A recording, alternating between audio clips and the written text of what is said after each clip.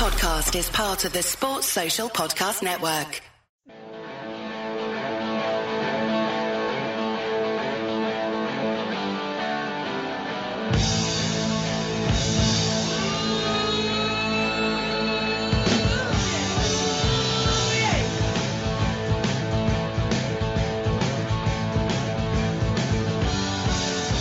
Hello and welcome to the Anfield Index podcast. It's number 187 tonight. 187 is police code for homicide in the States. 187 is also a movie starring Sam Jackson as a teacher named Trevor, who's driven to murderous madness by his violent students. I'm your host, Trev Downey. I'm a teacher. And the unruly troublemakers in my charge tonight are as ever Carl Kopak and Cam Branch. Good evening, Carl. We're just an advanced breed of monkeys on a minor planet of a very average star. But we can understand the universe. That makes us something very special. Good evening, Cam. Stay out of the black and into the red. Nothing in this game for two in a bed.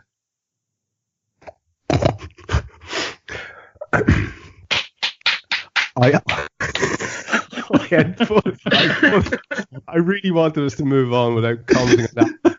And I blew it. I'm sorry, I blew it. You properly did. I blew it. That's amazing. That's amazing. Yeah, guys just thought he was going to edit in some canned laughter, some applause there. Wonderful stuff. I suppose by way of explanation, then, seeing as I did blow it, we've got some quotes there for the day that's in it from Mr. Hawking and Mr. Bowen, two greats of the modern era. Let's go straight into some football chat.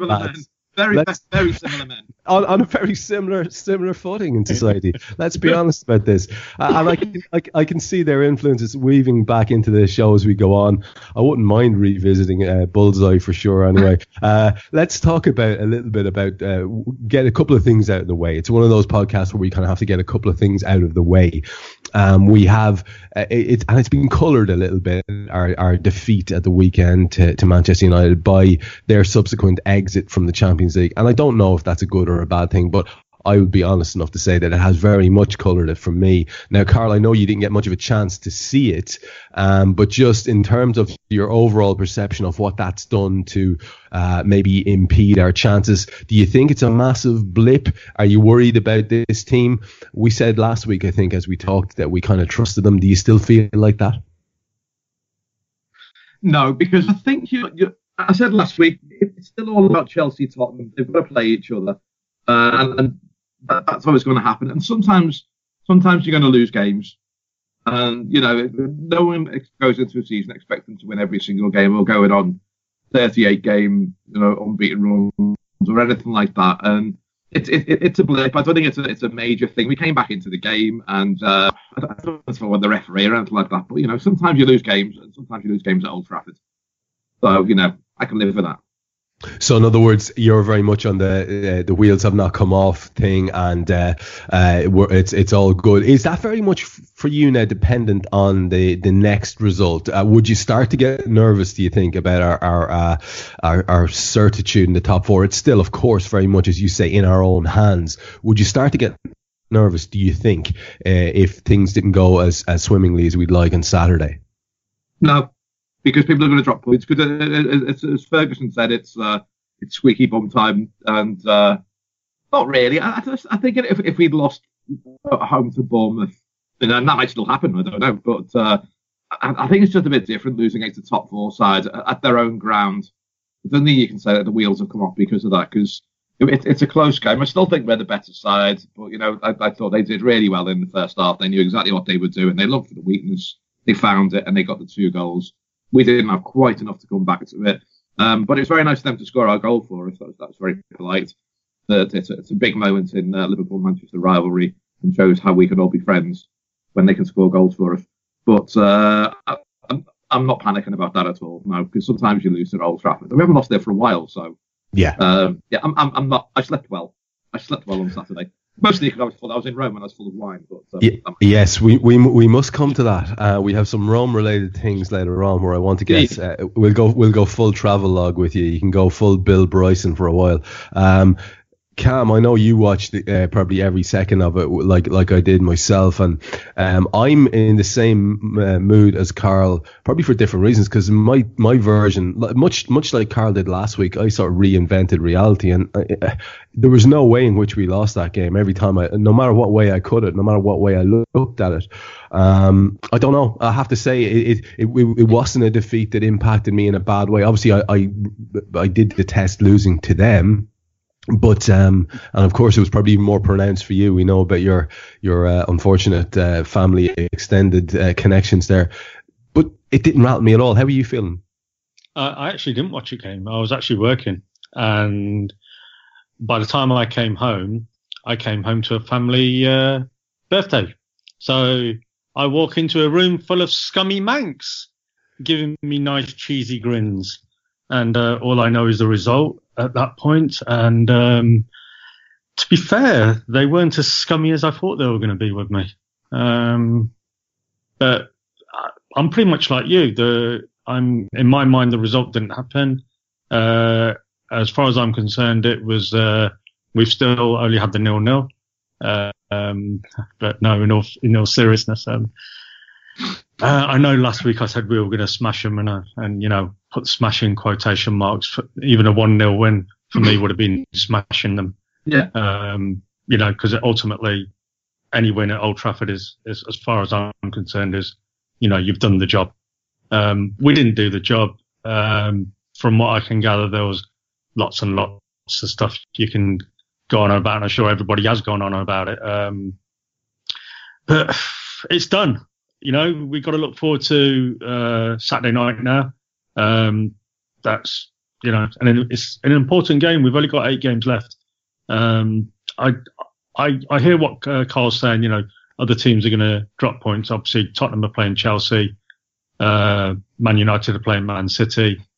So you think Man United are going to lose points there. Not many teams are going to go to City and win. Arsenal have got to go to Man United yet as well. And as good as Man United have been at home, the only team they've lost to at home this season out of the top 4-6 is Man City. They've done everybody else, so they are a good team at home. You wouldn't be surprised if Arsenal suddenly turned up on the day and did something just to prove a point. You just don't know. There's also the very smallest glimmer of a silver lining about losing to them on Saturday. It means that City can win the league against them because of the 3 points they got. Yeah. That's you have to stretch a bit down into the depths of your pocket to find a kind of a sweet cover in fluff there. But if you've got no choice, you take it. But you're absolutely having that sweet. You're absolutely having that sweet. Yeah. I mean, listen, and again, speaking of things I got from it in the aftermath, like I mentioned at the outset there, Cam, I'm imagining you got some delightful reprisals in today with the exit of said Mancunians from the Champions League before the quarter-final stage. It must have been quite delightful for you. I've actually said nothing. Oh, you absolutely noble fucker! That's unbelievable. Yeah, and what there's nothing noble in that. That's the worst sort of bastard. Because they're all sat there looking at their phones, waiting for me to say something. Yeah. And I've not said a word, and that will torment them more. Passive aggressive bastard. I still don't see any great delight for you in that. I mean, surely you should wallow a bit. For example, what about Ashley Young, who, let's give him his due, had a remarkable. Who am I talking to? Neither of you saw the freaking game. Had a remarkable match in terms of being very, very efficient and dealing very well with our biggest threat. But he was talking shit on Instagram about having Mo in his pocket or something like that. Now. Right. How lovely was it then to see Mo's immediate tweet in the aftermath of their results saying, "Look forward to the draw." He did an Instagram one as well, didn't he? That's the kind of stuff I have to say I can get fully behind. I love all that. I don't find that petty at all. That's someone who, okay, you're going to talk shit about me, and it's got that delightfully vague thing that does have, like, it's not personal, and he just comes out on top there. I love that. Yeah. No, I'm all for that. That's fine. That was. Oh, really? Oh, I didn't even realise he said that. I just thought I'd say something just about something that happened in the game.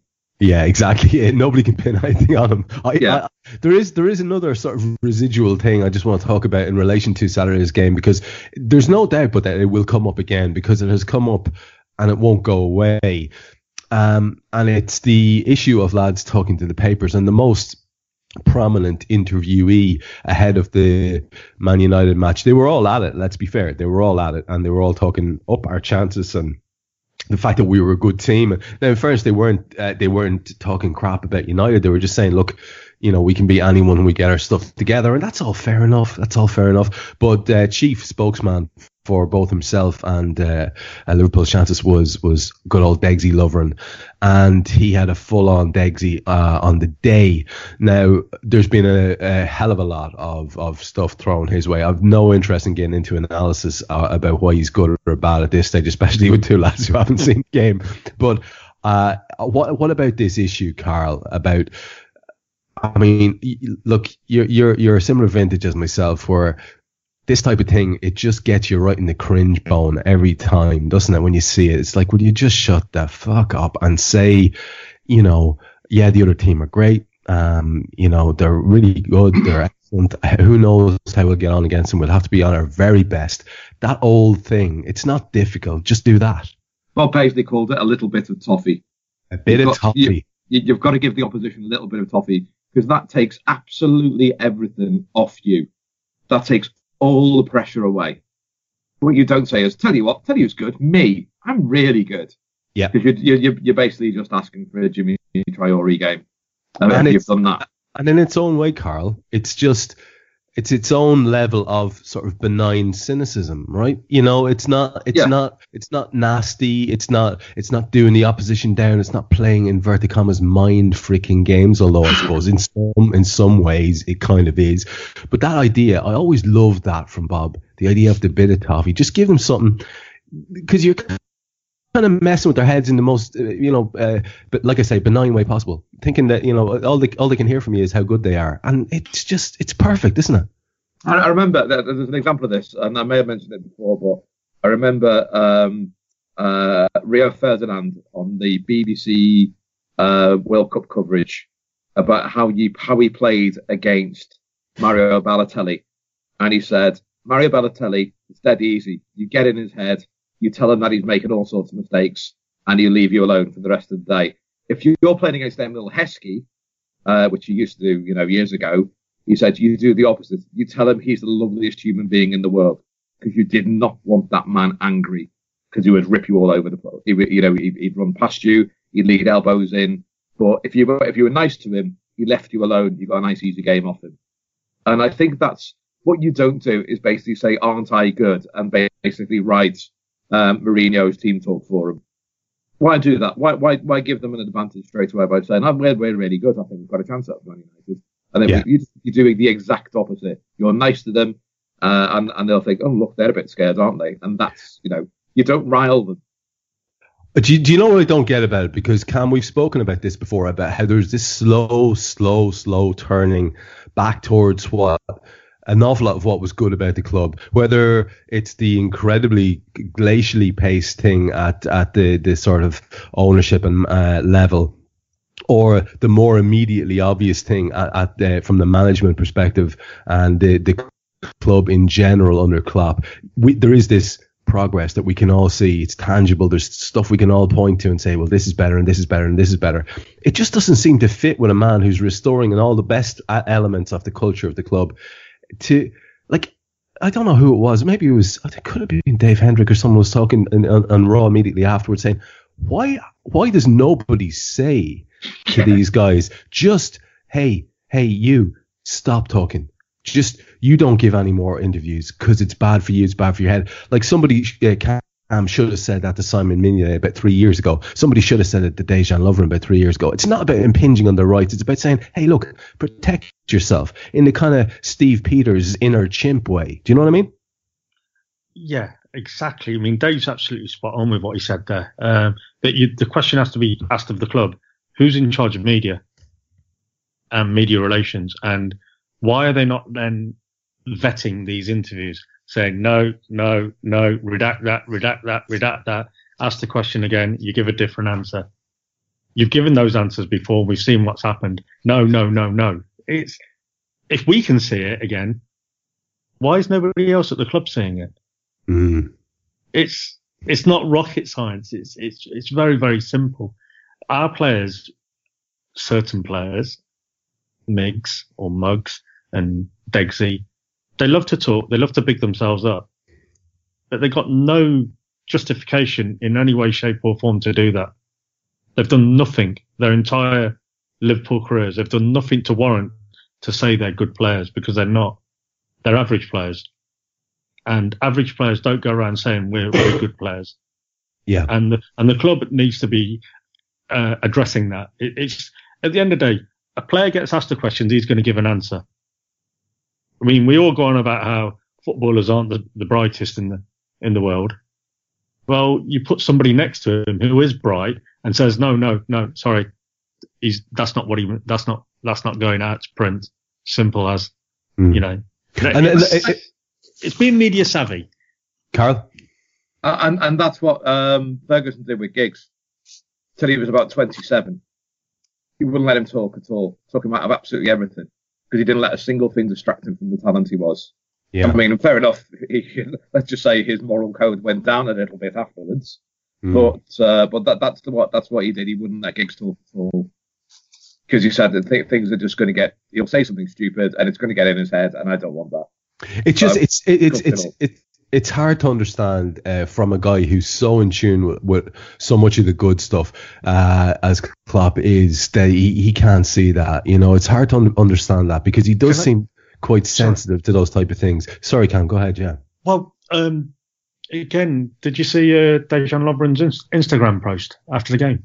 I didn't know. No, I couldn't. He was quoting some person about how we go again, you know, defeat makes us stronger, blah, blah, blah, all this. And it's like, really? Yeah. You know, where is your head at?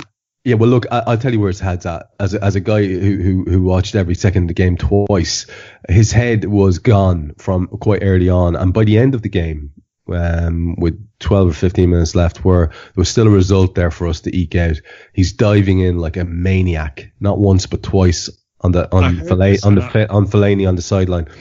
Klopp got him, and then he had to go back at Klopp. The lad's head is gone. And here's where I'm at with this. It means that Jurgen Klopp has to come out, and he's asked about, you know, mistakes and what do you think, and tough one to take, Jurgen, and he says the following. He says, it's really difficult to take. The mistakes were obvious around the second balls. We were not there, and we cannot leave Dejan alone in the challenge there, and nobody's around for the second ball. It doesn't work like this. Romelu Lukaku is strong in these challenges, so if you cannot avoid the long ball, then you have to be there to help your mate for the second ball. We didn't, so that was a problem around the 2 goals. Now, that is what you call a life preserver. That is somebody throwing out a little orange and yellow circle to stop them from drowning. And I wish he didn't have to keep doing that. And I have to say, my own personal take on it at this stage is there's a lot of things I like about the kid, and I would have actually said about him, he's probably our best bet for that particular match. I was very wrong. Because I thought he would actually relish the physical challenge with Lukaku. He got bested. And there were a couple of late challenges where he, you know, slides in and makes interceptions, but it's all way too little too late. And he got shown up, and here's his manager defending him. I mean, he should be winning those challenges, or at least be stronger or be better positionally. But here, Carl, is Jurgen Klopp coming to the rescue again. I am a little bit annoyed about that. I'd like to see a little bit more of a. I understand what you're saying about second balls, and we're not good at second balls in defensive areas, but the onus was on Lovren to win those challenges or be stronger. Yeah, I think it may be one of those things where he's got to say one thing to the public, but he's probably saying something in private to the player. At least you think he would be. He's very loyal to his players, and I sometimes think that's a weakness as much as anything else. Hence the goalkeeper situation that took so long to get resolved. Yeah. If you think it's resolved. And I think he can't come out and say, Jesus Day, for fuck's sake. That would be a hell of a headline. But I mean, he did the same thing after the Tottenham game at Wembley when he took Lovren off, which is, he basically said to the world then, "I'm not having that, no chance. Get off, lad, no chance." I mean, he did the same thing. He said, the entire back four failed, not just there on Lovren. So he's got to protect him to some extent there. Of course he does, because he's got very limited choices between now and the end of the season. He's got to face him as well. He's got to face him every day. Yeah, and people have to play these games. I do understand that, and I understand managing a result. It's not really the fact that he did it. I understand why he did it. It's more the fact that he has to do it or feels he has to do it. Yeah, we're in a situation where he has to freaking do it. It's just getting beyond tedious, to be honest. And guys supplied the quote there. I don't know if you've seen that in the chat box from Dejan. Defeat should be our teacher, not our undertaker. Failure is delay, not defeat. That's profound and probably the last thing anyone wanted to see from Dejan on the day. Bollocks. Do you know what I mean? Look. I'm sure it's deep in its own way, but I mean, it's not. He went on to say, "You get nothing in this game for two in the bed." Now, if he'd said that, I'm taking a flag to the Watford game. Well, actually, it's funny you mentioned that, Carl. It's funny you mentioned that because apparently what happened was Romelu Lukaku came onto the pitch at the end there and said, "Dejan, here's what you could have won." So it's he came out a bendy bully. Yeah, he got a little bendy bully and a set of darts. He was made up. Tungsten darts, the finest. Yeah. He was absolutely made up. But we just lost 3/4 of our readership with these references. Yeah. Do you know what? If you're not into bullseye references, all I can say is either educate yourself or this is not the place for you. You know what I mean? Yeah. Super. Smashing. Great. Yeah. There you go. Stay with Tony. Tony will help you. Who was Tony? What was the crack with Tony? Tony was the darts commentator, and I just love that idea. Stay with Tony. Tony will help you. All Tony's doing is looking at the boards. He's not helping anyone. Yeah, he's just counting and saying the numbers. That's all he is. Not Tony will help you. He's not going to take his shot for you. Did he give the occasional steady on there, or I can't even remember what? It was just a little. That's 14. 18. Right, yeah. That sort of thing. You do that. Yeah, you do that sort of thing. Invaluable. Yeah, and he will help you. He will help you. All right, look, enough of Degsy and negativity. We'll move away from it. It will be interesting. We'll come back to it probably towards the end when we talk about what we think we're going to see at the weekend, because we'll try to get back to football at some stage. But we have too many issues to contend with, and of course, in a world, lads, where we've got, basically some sort of a clown running the greatest power in the world, and you've got the new head of the CIA who used to be into a bit of torture on the side and extraordinary rendition and things like that. Of course, the world found it very, very important to analyse the bejesus out of Jamie Carragher's moment of insanity. There is nobody, certainly not on this podcast, who is going to get in behind that and say, what does it matter? It's not important, given his position and given it, the status that comes with it. It's obviously idiotic and disgusting and foul and vile and all those kind of things you want to say. But if you're looking at that kid afterwards on TV, he is absolutely shell-shocked by his own behavior. You can see it. He's pale, he's wan, he's drawn, he doesn't know what he's doing. I felt like he was close to tears. They had him on Sky, Carl, the next day.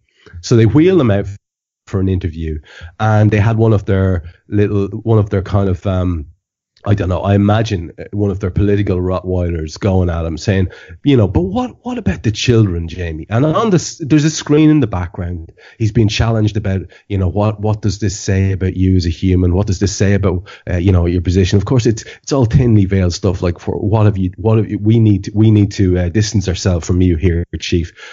But the guy looks shell-shocked. I mean, he's not Richard Nixon. Do you know what I mean? What's happening here? I think Jamie Carragher is probably the worst human being in the last 2,000 years on this planet, because that's how it's being painted. No one has done anything wrong with that, and I'm not defending what Jamie Carragher is, and I don't think anyone really is. But what I've got an issue with is, when the fuck did Sky TV become the bastion of morality in this country? Yeah, nobody sees that, Carl. Nobody sees the irony. I don't want to get into Kirsty Gallagher because I'm a big fan of Kirsty Gallagher, like most men are. Yes. But about the whole, where was she sacked when she was bloody 3 times over the limit? Does anyone want to mention that? It's a lot of bollocks. It really is. I mean, let's face it, Sky TV are absolutely rubbing their hands at this because they get to haul him over the coals. They get more viewers because of it. They get to act like the moral bastion that they're clearly not.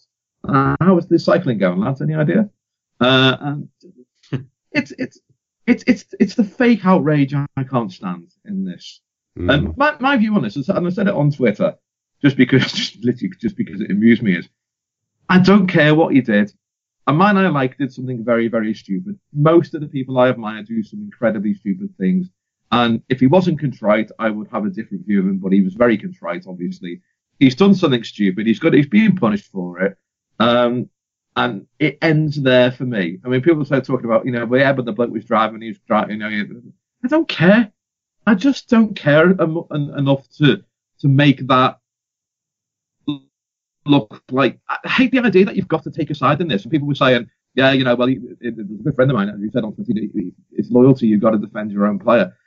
Not really, to be honest. I don't think it's a moral absolute for this sort of thing. It's okay to say you don't care about something. It's been done, but what I can't stand is the whole sort of everyone has to be outraged, everyone has to comment. And I thought about writing about it this week, and I was someone's done something stupid, and I feel sorry for the kid, and that's it. It nearly took me out of retirement as well because I've been so enthralled by the bananas nature of the response. Cam, I mean, like today I think it was today, the Daily Mail basically got in a body language expert to analyze Carragher's apology, the one I was talking to you about, see if he was worthy of basically being let off the hook. Someone was talking about, you see he's got a bit of a smirk there. Look, his mouth turns up. Oh, his nostril flares. It's unbelievable. You've got that twonk. I'm serious. You've got that twonk. What's his name? I used to do kids TV. Schofield, right? And his partner, the blonde girl. I can't think of her name. Oh, Holly What's-it? Holly What's-it, right? Yeah. And the two of them have a doctor on this morning, and they're talking about the dangers inherent in saliva. You can have hepatitis and TB in saliva. They said. Joe Strummer, the whole Joe Strummer thing. It's incredible, Cam. I mean, is it just a reflection, as Carl says, of the society we live in, where basically there is a competition to be outraged, to be more outraged than the next person? I believe it is faux outrage. I believe nobody who's even saying half of the stuff that they're saying believes any of it. I think it's like Carl is suggesting, it's all stoked up and people are just talking into space. I mean, where do you stand on this? I'm absolutely outraged at the amount of coverage this is good man. Yeah. I'm serious. I am fucking outraged, and I'll tell you why. There's been a horrific sex scandal story coming out of Telford. Where's that in the news? Yeah, it's been going on for 20, 30 years in Telford. There's been a massive cover up of this. And the fucking nation is more worried about Jamie fucking Carragher, who's a fucking dickhead for doing what he fucking did. Yeah. And that guy who's filming it is an absolute fucking dickhead as well. Yeah. We're more worried about that. And you're getting body language fucking experts, and it's on Good Morning fucking Britain or whatever it is. Good Morning TV, whatever fucking shite show that is. Yeah. Yeah. And on Monday, Theresa May stood up and basically said, come and have a go if you think you're hard enough to Russia. Nothing to worry about there at all. No. No, the world's going mad. Also on a day where the old SYP are main shakes are off the hook again. Yeah. I mean, context, please, context. Yeah. But of course, we are talking about a country, and it's not to bag on England because my country is exactly the same. But you're talking about a country where you have the Mail. And you see the headlines, and if you ever get a chance to look at all the Mail headlines over the course of a year, it's pretty terrifying. It's pretty terrifying stuff. So you can see that, there is obviously clearly an agenda here, and as Carl said earlier on, just to stoke up a few more numbers and sell a few more units of whatever it is they're trying to sell. But man, and officially then, just for people who are listening and who don't know maybe the full story, Carragher has been suspended by Sky until the end of the Premier League season.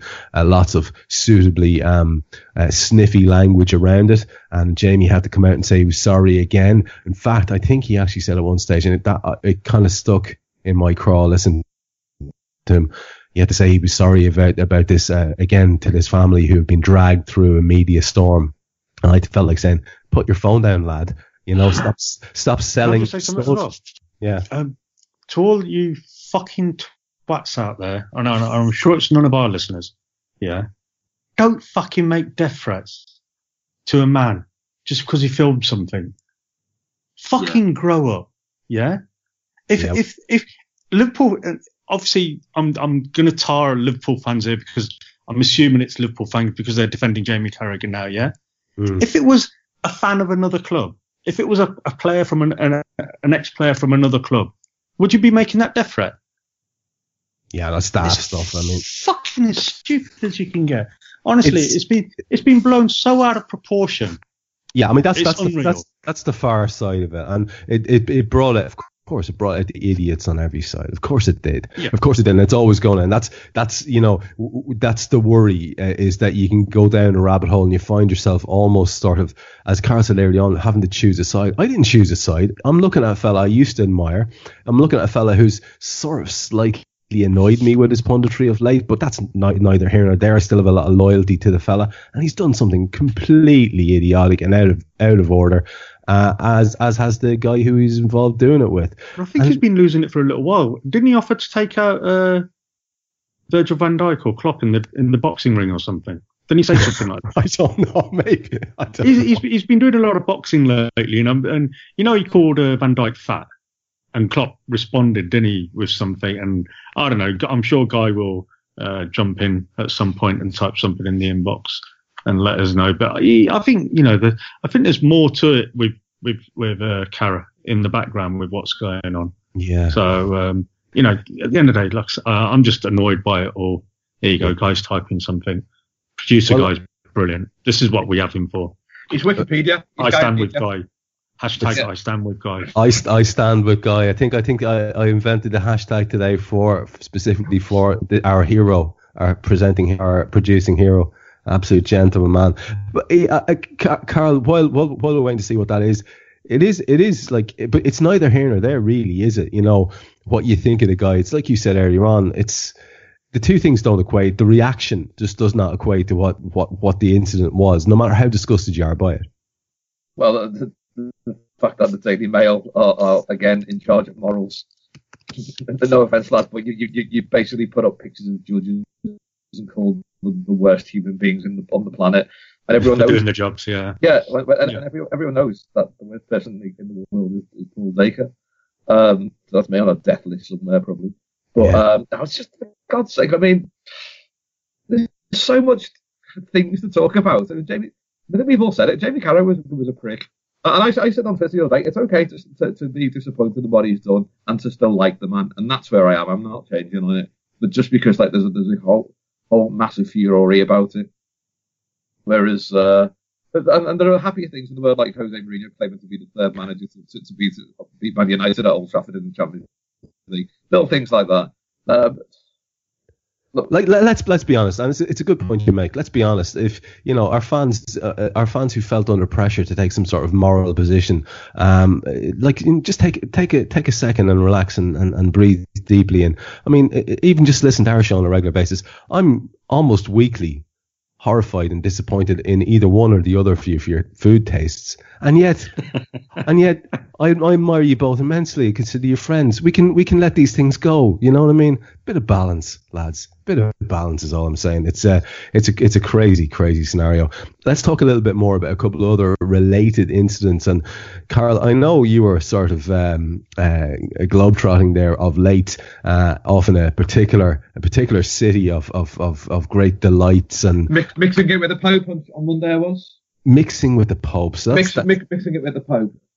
There's a hint for you right there. Is that a clang?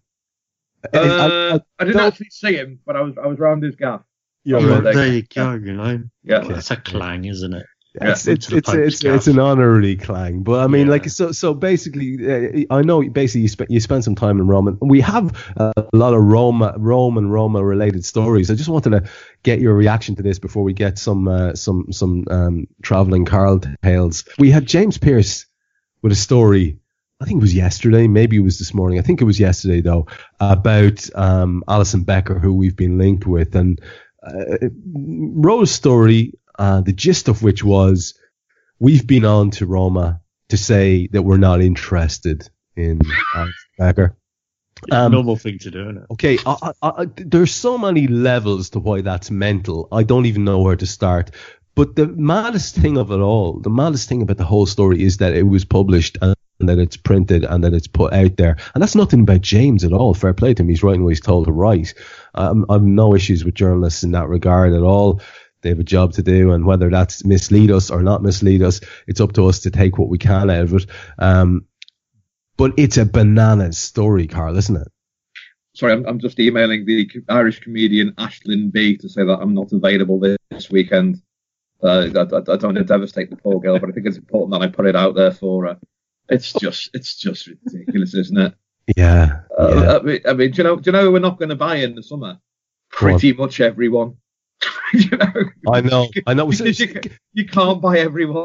So can you imagine the phone lines? I mean, they must have started already, you know, if they've got to get around. But can you explain to me, is it of course an awful lot of head tapping, nose tapping fellas were straight on going, well, we declared we weren't interested in Van Dijk. We declared we weren't interested in Naby, and look what happened there. I mean, is it as simple as that? Are we actually that bad at strategy? Is it I mean, Jesus, if that's the case, I mean, I don't know what to make it is. Cam, help me out here. What do you reckon? I've no idea now. I'm completely baffled by it all. What I was more interested in was I always thought Allison was his surname. Oh, you did? Yeah, I didn't realise he had a. You said it was Alison Becker, did you say? Alison Becker, yeah. Oh, well, okay. you know these Brazilian lads, they go by whatever they fancy, you know. I mean, it's a strange one in a week where you had as well another Rome link for you, Carl. We had former, so I heard. I've never been. Italy's my favourite country as well. Former manager Ezio Sella talking about Liverpool. It seems like a daft thing to do on his part, but he said, I would be curious to face Liverpool because they are a strong team, but from a tactical point of view, they give a lot away. I think Roma would have the chance to go through, and Klopp does not have much attention to the tactics of the game. I mean, this is wonderful stuff. He didn't say that. He did. This is an ex-Roma manager. I love all that stuff. So again, yet again, apparently Dan Lovren's drafting a press release. It starts with "fuck you." Yeah, but we're better than everyone, including me. I'm better than everything about everyone. And we can even play Muggs in goal and still beat you. Yeah. Was it only last night? I mean, this is Wednesday we're recording. Was it only Tuesday night? You lads know how little I care about other lads' football. Was it only last night that Roma qualified, or had they done it last week? I can't remember. No, it was last night. They were 2-1 down against Shakhtar, and Edin Dzeko celebrated the fact that Edin and I were briefly in the same city yesterday. With the winning goal, and that would inspire anyone. So basically, they're through. Was it another nutmeg goal? I haven't seen it. I've seen it. Bizarrely, I've seen the celebration, but not the goal. I think it was another nutmeg goal. So that's the third one, along with the two Messi did tonight. Yeah. There's something about these keepers at the moment. They're not quite getting it, are they? Well, seeing as you lads love watching other lads' football, you're very excited about other lads' football and watch it on a regular basis. Who is it that you would like to? Carl, are you still on a Real Madrid tip for Friday? Seeing as we're only literally, and this is bloody exciting. This is kind of like mini Christmas here, isn't it? We're like literally less than 48 hours away from this draw. So, talk to me a little bit. Are you still all in on Real either side of Everton? Moves. I've moved a bit on this. I've got a feeling we're going to Italy. I was going to say, I've got a feeling we're going to Juve. Yeah. Yeah, but me and my mates, it's Juve or Roma. Yeah. And for obvious reasons, because we're big mates, me and the Eternal City. Yeah. And the Pope. And I've got a feeling we're going to Roma. And I think it's because I'm feeling it because of 84 and 77, obviously. Yeah. Because we won the cup there twice, and obviously 2001 we played them there as well and won. I've just got a feeling it's Roma. I don't know why. Yeah, I kind of do myself, and I also cannot explain it. Maybe it's just because I'm also kind of a generation that remembers the significance of the city to us in the past with that trophy. Cam, do you have any particular favourites now for Friday's draw? Anyone? I think you were Real Madrid last day as well. Are you still the same, or? I'd want to avoid them at the moment. I think you would. Yeah, them and Bayern, the two teams. I think Bayern just crept through tonight, didn't they? They struggled, didn't they? What was it? 8-1 on aggregate. 8-1 on aggregate. Yeah. Are they as terrifying as they sound? I haven't watched much of them, as you might be surprised. They've lost 2 since the manager's come back. Okay, right. That was in what? September, October. Barcelona have conceded 7 goals this season. It's March. Jesus Christ.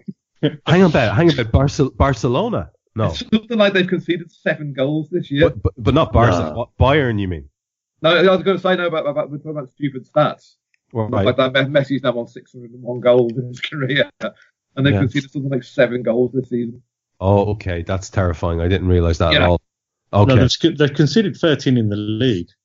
Oh, maybe I'm thinking 7 and maybe Champions League, possibly. Yeah, but didn't United only concede 3 goals, something stupid like that? Until last night. I don't know, but keep it here for these stats, folks. yeah, exactly. Yeah. We're hot. The pressure, yeah. I can't work out why. Yeah. UP boys are getting worried. I'm telling you. They are shitting it right now. I've heard someone scored, and here's Trev with last night's scores. Well, were the goals yesterday? Yeah. Oh, look, I mean, it's so bloody exciting, lads. I could not be more excited about this particular this draw. It's something to look forward to, and I honestly think, I don't know, there's something in it. I still can't shrug off this feeling that I have. United going out just adds to it. There's something about it. The other two as well. The other 2 going out, Tottenham and Chelsea, and then there was 2. Yeah, I'll be great as a nation. We've got 5. Well, now we've got 2. Yeah, you know what that shows though. Maybe not so much with Tottenham, but it shows if you don't really want to attack teams, you're not really going to go through it at this level, at this stage of the competition. Chelsea did attack Barca tonight, but they did tonight, but they didn't do enough in the first leg, did they? No, they could have put the game away, I thought, in the first game. I think they could have gone to 2-0 at Stamford Bridge. Yeah, but they sort of panicked after 1-0, and obviously Messi just took his normal goal. Yeah. So basically, and was Chelsea's defeat, in your estimation, Cam? You were watching it. Is it well and truly earned? Like, were Barca by far the superior team? I thought Chelsea went for it. They didn't play that bad, to be honest. Tonight they played some good football. It was sloppy keeping, you could say. They just can't finish like Barca could. They just can't finish. But what it also shows is how important the first leg is now. Yeah. If you don't get a lead in that first leg, and you're relying on then your home game to do it, or if you travel, I don't know. The first leg is more crucial than the second leg. Now I'm feeling. Yeah, I agree with that. Well, me, big Bible reader that I am, I was tickled by that aspect of it being a bad night for Moses, and now, ironically, we are going to be led to the promised land by an Egyptian. That's nice, isn't it? Nice kind of inversion, I think, of the old biblical. Yeah, I'm happy with that. I have to say, it just came to me there. But I am. Trev and Jim Bowen on the same show. It's like Shakespeare. It's just it's biblical scholars darts. Yeah. There we go. Let's see. Can we just end the pod there? Yeah. Surely. I mean, I would like to pitch that to somebody, but I can't because I don't have an agent, and I would like to have. You don't have an agent, Trev? I don't have an agent, Carl. thought you had an agent. And you see, you know why? The reason I'd like an agent is I would love to do this type of thing all the time. But you kind of need an agent to get you jobs. I don't have an agent. Do you have an agent, Carl? Do you have an agent? Well, no, and there's actually a vacancy for 2 of things I do where I could use an agent. I mean, I think it's just a shame in some ways that our listeners can't take to Twitter and demand that agents get in touch with us. I know that's asking too much, and people wouldn't do that sort of things. We'd never asked them to do that in a million years. But Never the fact asked them to do that all 3 of us, Cam more in his fashion and model sense, need representation for the riches that should deservedly be ours. I think I just need a new job, so I might just become an agent. That is petrifying. Yeah. That is actually, yeah. Maybe I should just stick to the job I got, which I don't do very Jerry well. Maguire branch, that'd be fantastic. I actually love the concept. Show me the waistcoats.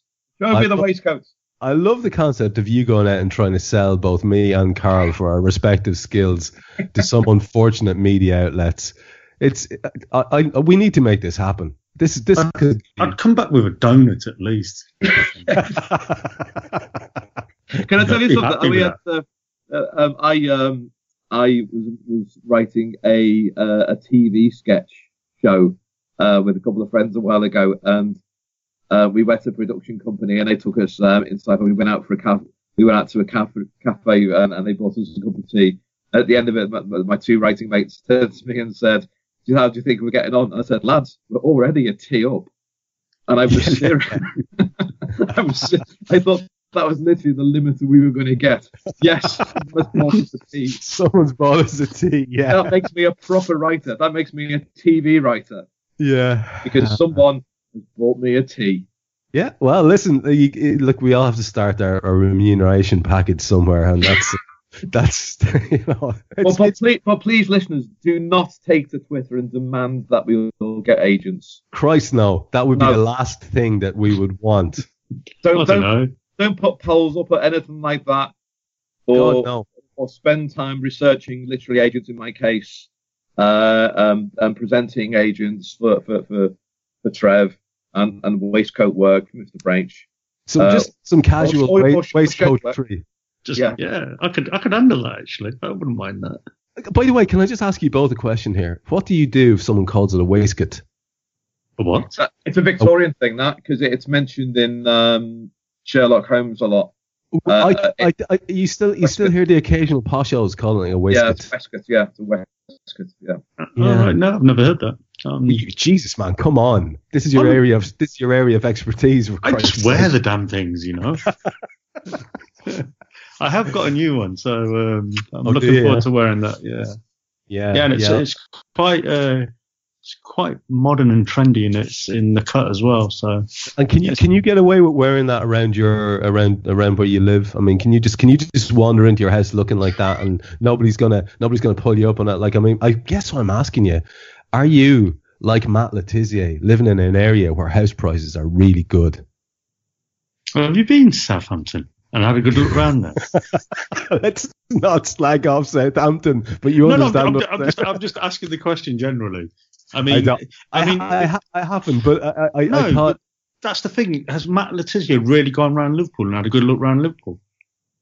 I think he got caught lovely being a prize pillock, and I couldn't be happier for him because he was just so badly exposed in his shitty comments. So it's nice to see him getting what he deserves in that, and he did get some spectacular abuse on it. I had a little dig at him yesterday as well, which I'm really happy about. Did you? Can I read my tweet?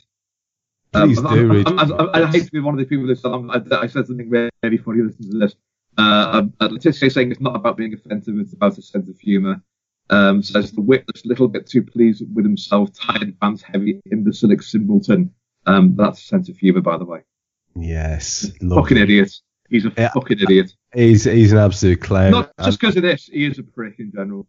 But that I just thought that I read that and I thought you summed that up nicely there, because he does have that air of smugness about him, because everyone just refers to him in this sort of, I don't know, they defer to him like as some sort of footballing god. And not like God, yeah. Oh, can't take it. I don't get it. I mean, he played for I was a good player. Mid-table club. He was a good wasn't player at a mid-table club, and he never had the courage to challenge himself at a bigger club, I felt. That's a good shout. We should leave it at that, because you've actually put him right in his place there. He didn't have the courage. But whatever about that, at least people remember his name. Unlike Peter Stringfellow, who today was tweeting about his good mate Steve Harking, who once came round his club and had a favourite girl that he used to love seeing. And I said, do you want to talk about physics, or do you want to keep watching the girls? Let's watch the girls, said Steve Harking. Oh my God, what an absolute imbecile that lad is. Big Pete Stringfellow. Unbelievable. Unbelievable. That's just Steve Harkin. I mean, it's not as if Stephen Hawking did anything that's worthy of note, apart from, the 76 years of his life. I know. As it was an absolute highlight for me when I saw that, because and we talked about Jeremy Hunt as well before, about how Stephen Hawking and I occasionally disagreed. Oh God, yeah. Hey, you're Stephen Hawking. Yeah. Well done for elevating yourself into a reasoned debate with a man who is literally a genius. It was the most slimy politician thing I've ever seen. Yeah. Literally did put himself on a plateau with that guy. So it was disappointing that we didn't agree. Again, kind of bouncing it back on, he could have been wrong. He's probably wrong on a few points with the old black holes and stuff. Jesus H. Oh, yeah. Wow. Unbelievable. We fell out a lot about steady state theory and about like that. Yeah, oh God. There's a connection with the dates as well for Stephen Hawking's death. And I do. Oh, one with Einstein and one with is it Galileo or someone? Was it Galileo as well? Birth date was birthday and date of death were Galileo and Einstein, but there's another one. There is another one. Yeah, there's a third one floating about as well. Oh, Jim Bowen. Yeah, Jim Bowen. Because how can we miss that? Because you needed maths. You need maths for Bullseye. And they're both mathematicians in their own way.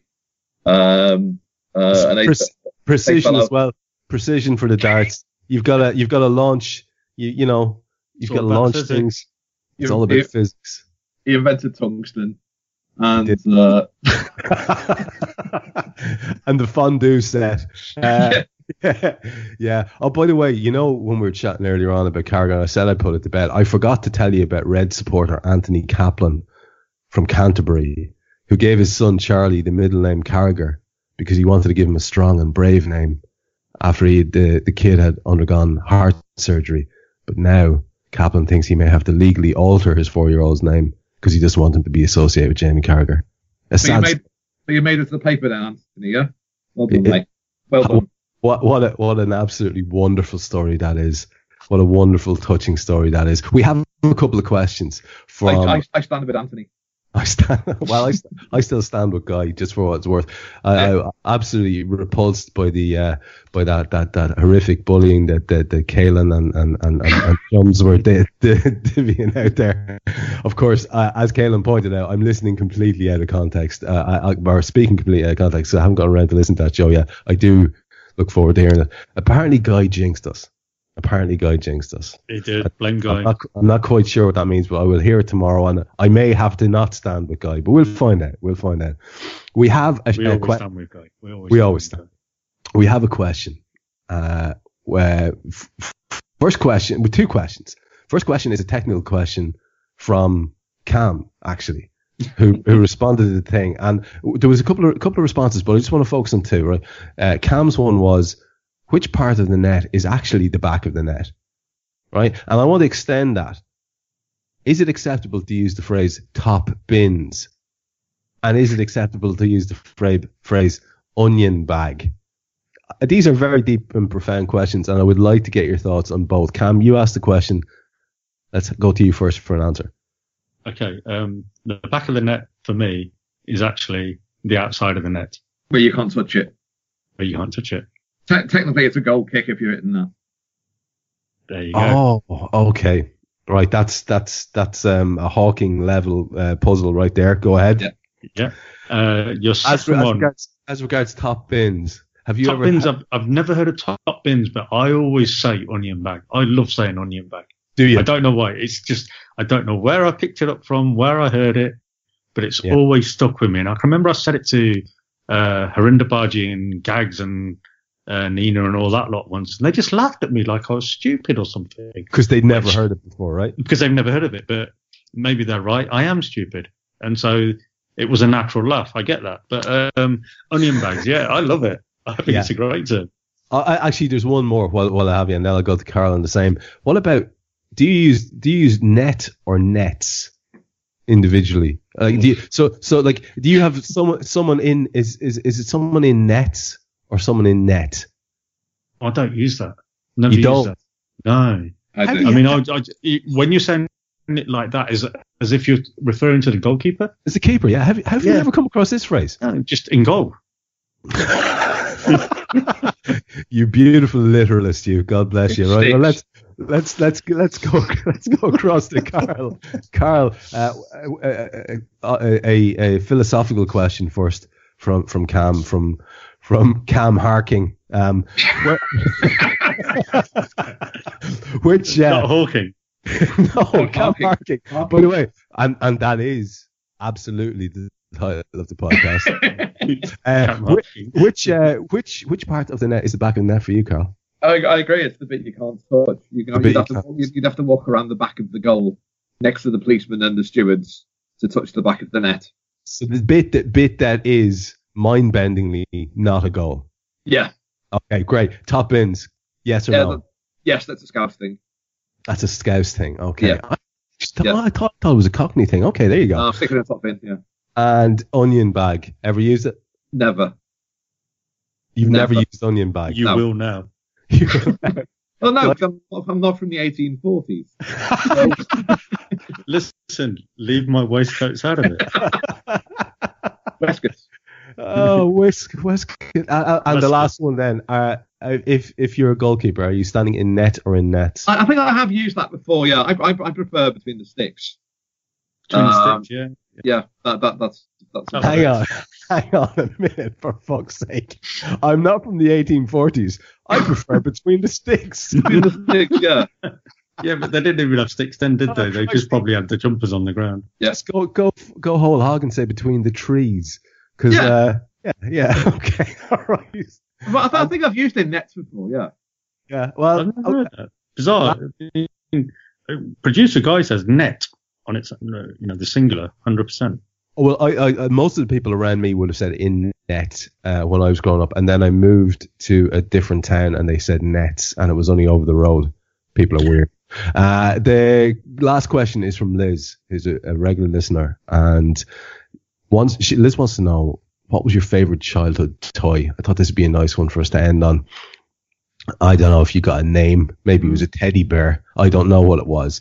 I'll let you think while I'm telling you what mine was, because this is easily for me, and probably tells you an awful lot about my hidden side. Action Man.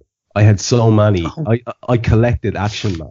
I had at one stage, I think, 13 of them. They cost 11 Irish pounds each. I used to save up all my money and basically make a freaking army of Action Men. They are essentially dollies. I do know that. And I used to dress them up in uniforms and stuff. So I am aware of the dolly aspect of it. So many questions. Many questions. Well, yeah. Look, I was obsessed with military stuff. My dad was in the army, and I just thought, it was kind of a way. I don't know, some sort of connection thing. I don't know. Anyway, for me, Action Man. There you go. Did you have the Arctic set? I didn't have the Arctic set. I did think that looked quite cool, but I thought it was immensely impractical. Was that black and white? No, it was just all white. Was it all white? Well, there's an orange one as well. Was an orange one? Yeah. No, I didn't see it. I did have a Jeep. I had a tank. Man, right. I was all in. I'll be honest with you. But anyway, you've had some time to think. Cam, favourite toy as a kid? Well, I did have an Action Man. Just the one. Junior waistcoats. You didn't have a waistcoat then. Action Man snooker player, yeah. Yeah. Yeah, I had a snooker kid. But no, mini shed. Listen, you're pushing the line tonight. Hey, by the way, I don't know what happened, but I listened back to the show last week because I was curious to hear a few things. And I think the origin of you being banished to the shed was actually edited out. I honestly do. I think it was lost in the edit. And then all of a sudden we're chatting about the shed at the end.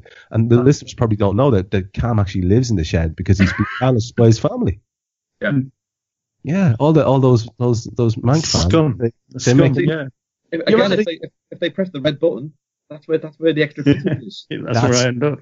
Yeah. Well, that's where the bonus content is as well. Let's get back to this. Yeah. Favorite toy. Come on. Yeah, I won't have Action Man then because obviously someone stole that with his 13 dolls. Yeah. Pretty boy. Yeah. Yeah, with his grade 1 haircut all round. Yeah. All with a nice scarf. That's it. A nice downy scarf wrapped around. Little tan leather jacket. Yeah. Come on, it's black. Come on. Come on. Anyway, get back to the question. Back to it. Well, what I had was, which I really remember, is I had a little mask that you'd put your fingers in the back and you could move it around, and it was of one of the apes from Planet of the Apes. Really? Okay. Yeah, it was really, really, weird toy, but it was. You just put your fingers in and you just like move it around, as if it was a puppet doll of some sort, but it was just a mask and it was like a foamy thing. So I'm probably not describing it too well, but you sort of get my gist. You could actually wear it and you could change No, you couldn't wear it. No, it was just like a finger mask. Okay. You put your fingers in, so you'd have the 2 fingers go where the eye is, and then maybe the 2 lower fingers would go where the mouth is, and you'd sort of move it around as if you were, it was talking, and you would talk to this mask thing. So I can't describe it and say what exactly it was. But, No. My armchair psychologist is kicking in big time because it's quite interesting. You have turned into quite a manipulative man who is treating people like puppets ever since. It's quite interesting. It's quite interesting. I think we've learned something here. Carl, your favorite toy? Well, don't let me tell you the story about a penknife in the sofa. I'm not going for another day. That's for another day. Okay, we'll leave that as a little teaser, but it's on you to come back to that because people will want to hear that now. So, but a penknife is not a toy, kids. So, definitely not. Carl, favorite toy? We need to talk about Crossfire. Oh, Crossfire! Yes! What a shout! It's absolutely fantastic. I'll put an image up on Twitter. Yes. People who don't know what Crossfire was. Never had it. It basically combines the 2 greatest things that a young boy can have in the world. It's a football game which involves guns. And yes, a shooting football game. It does not get any better. Because what happens is basically you'd have a standard table, which is basically just cardboard. You'd have a ball bearing, or a steely as it's called in Liverpool, with like a band around it, so it's to move around freely. And then you fire little ball bearings at the ball to propel it towards the goal of choice. And of course, you're firing that many that your opponent's shot, because they mostly missed, would end up with you, so you can just reload constantly. So you're basically just shooting at your friend, and there's a game of football going on at the same time, and that is the perfect game. Yeah, when you're 8. What a toy that was. That's such a good and a lovely bit of nostalgia as well. And I suppose on that note of nostalgia, we should probably wrap things up. I'm looking at the time and we are getting carried away with ourselves here, listeners. So we'll try to leave it at that for tonight's episode of the Anfield Index podcast. I think it ended up being deadly, not in that 187 way, but in a more Irish slang way. So for their usual inspired malarkey, I want to thank Carl Kopak and Cam Branch. Before we go, Carl, remind the people where they can get more of your Kopakian delights. I'll just discovered apparently I'm on Twitter as the Sensi, which is CENCI, and apparently I'm retweeted by Paddy Power, you thieving bastards. Yes. And I don't know how much that's true, to be honest, but I've blocked them because they're not funny. And I've written a blog called Some Green Grass in a Bowl, which is a Bill Shankly quote, and it's about it's a football blog, not about Liverpool. It's about things that are interesting me. So, for example, I'm reading a book about Rayo Vallecano, who are by far the most interesting club in Spain, because Vallecas is a small suburb in the southeast of Madrid, and they're very, very left-wing, and they basically just do nice things for each other. Like they housed a homeless woman, and and the players did it all and what have you. And there's really interesting. So I'm interested in things like that. So it's not about Liverpool because the world does not begin and end with Liverpool. You said Lovely. Slightly shyly at the end saying that, but it doesn't. What I love about it was you actually remember the name of your own blog this week, which was an improvement on the plug. Well, if I had an agent, I wouldn't need this. If you had an agent, you wouldn't need to remember the names of things. Things that I write. Yeah. Yes. Yeah. So look, I mean, spent weeks writing, and I just can't remember the title of it. I think the subtle message that we've been trying so subtly to deliver is clear, folks. Just please take note. Cam, I'm going to offer you the choice of a plug or some of your profound advice for our lovely listeners. Not so much advice, but I thought this was quite funny. Okay. A woman's mind is cleaner than a man's. She changes it more often. There go the other half of our readers. Oh, you've just alienated. So now we literally have no female listeners in Southampton. That's basically. Hi, Nina. That's what you've done. Well, there's Bernie, there's Z, there's Nina, there's Joe, there's Liz. There was. Now they're gone. Nah, they'll be back. Mrs. Letizia is furious with you. Mrs. Letizia is absolutely disgusted. Mrs. Pardew's not though. But she's consoling herself. She's consoling herself with her house. Red button. Yeah, she's consoling herself with her house price. So that's okay. Yeah, that's true. Do you know what? I think there's probably a way that can be interpreted that isn't as awful as it sounded. Probably very clever that they do change their mind more often. There you go. Look at you. Nicely done. Good save. Oh, scrambling madly. God bless you. In nets. Okay. We should finish. He's got to cross the nets. There. He's between the sticks. I hit the back of the net, didn't I? Yeah.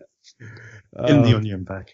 Okay, in the onion bag. So before we go then, I want to give my sincere thanks to you as well, listeners, you magnificent bastards, for listening to these rambles. We appreciate the hell out of you here, the three of us. So much so, in fact, that we've been talking and we're going to try and do a kind of a regular show, maybe once a month, something like that, which will be almost entirely dictated by you and what you suggest from here on in. But we'll do it. I'll get Gags to tweet the details from the main account, so that's a lot more of you who can access it rather than me doing it from my restricted private one. So keep your eyes peeled for that. What for next? Champions League quarter-final draw on Friday before top four in our own hands. So remain positive. As the Colo meme says, there is no need to be upset. Go and give someone a hug. Hugs are great. And stay safe out there.